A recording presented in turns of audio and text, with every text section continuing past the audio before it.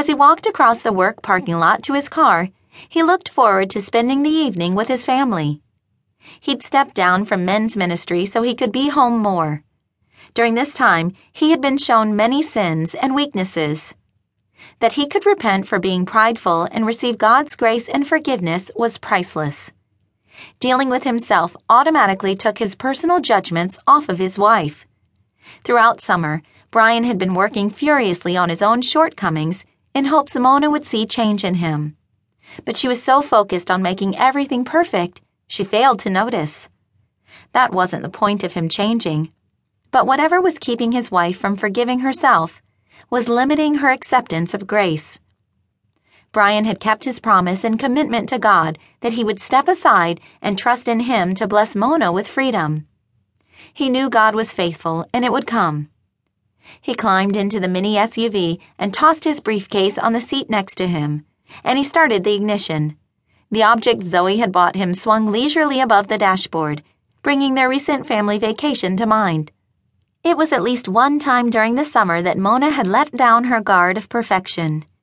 He grinned at recalling his wife sliding down the humongous water slide at the amusement park.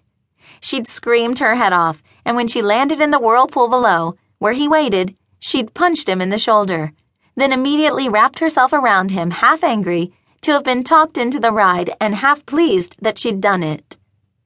On the way out of the theme park, Zoe asked for $5. She'd wanted to buy him a Father's Day present. Unsure what he was going to get from an amusement park, he couldn't say no to Zoe and the mention of Father's Day. He fingered the rear-view mirror piece she'd bought that day, reflecting on how much he loved it. Tranquility filled Brian like it hadn't in a long while.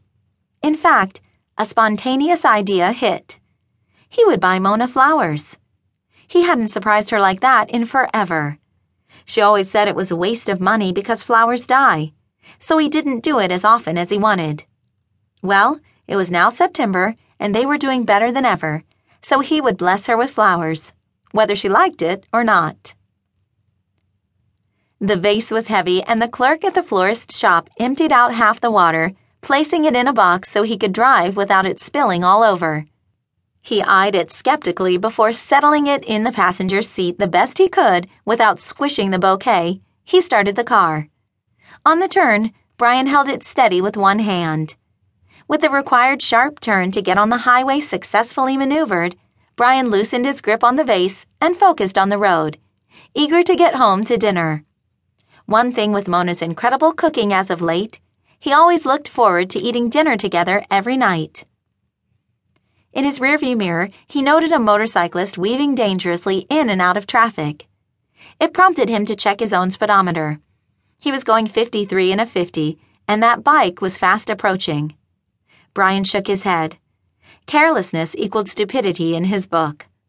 On his left, he saw a freight truck pulling out of a grocery store parking lot.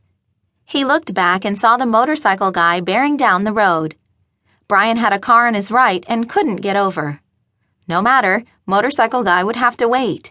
There was simply no room for him in between them. But the guy in the truck wasn't staying put, but pulling out. Didn't he see them? Just in the nick of time, the car on the right sped up, leaving room for Brian to pull over. At the same time, the motorcyclist took his lane, and the guy in the truck pulled out so Brian couldn't whip back over. Out of nowhere, motorcycle guy had hit something and was flying over the hood of Brian's car. In reaction, Brian swerved to stop, sideswiping the truck. It all happened so fast, and in horror, all he could think of was the man without a helmet in a leather jacket smashing into his hood, his door being ripped off, and feeling a chill in the air. He didn't know how long he was out, but it must have been only minutes as he heard sirens barreling down loudly around them. He couldn't move. He was on his side, nearly eating asphalt. He spit out some gravel. Why was he on the ground when his seatbelt was still on? He heard shouting, someone crying out about a fire, about a dead man. He wasn't dead, so who was? His head was pounding and his arm felt like ice, but he was stuck. Where was this fire? Were they going to blow up? He tried to shout that he was fine, to please get him out of this wreckage before he blew up, but no words came. It was all echoing around in the pounding of his head. There was a sound of metal screeching near him, and he was losing consciousness again. The last thought he had before going black was whether or not Mona would receive her flowers.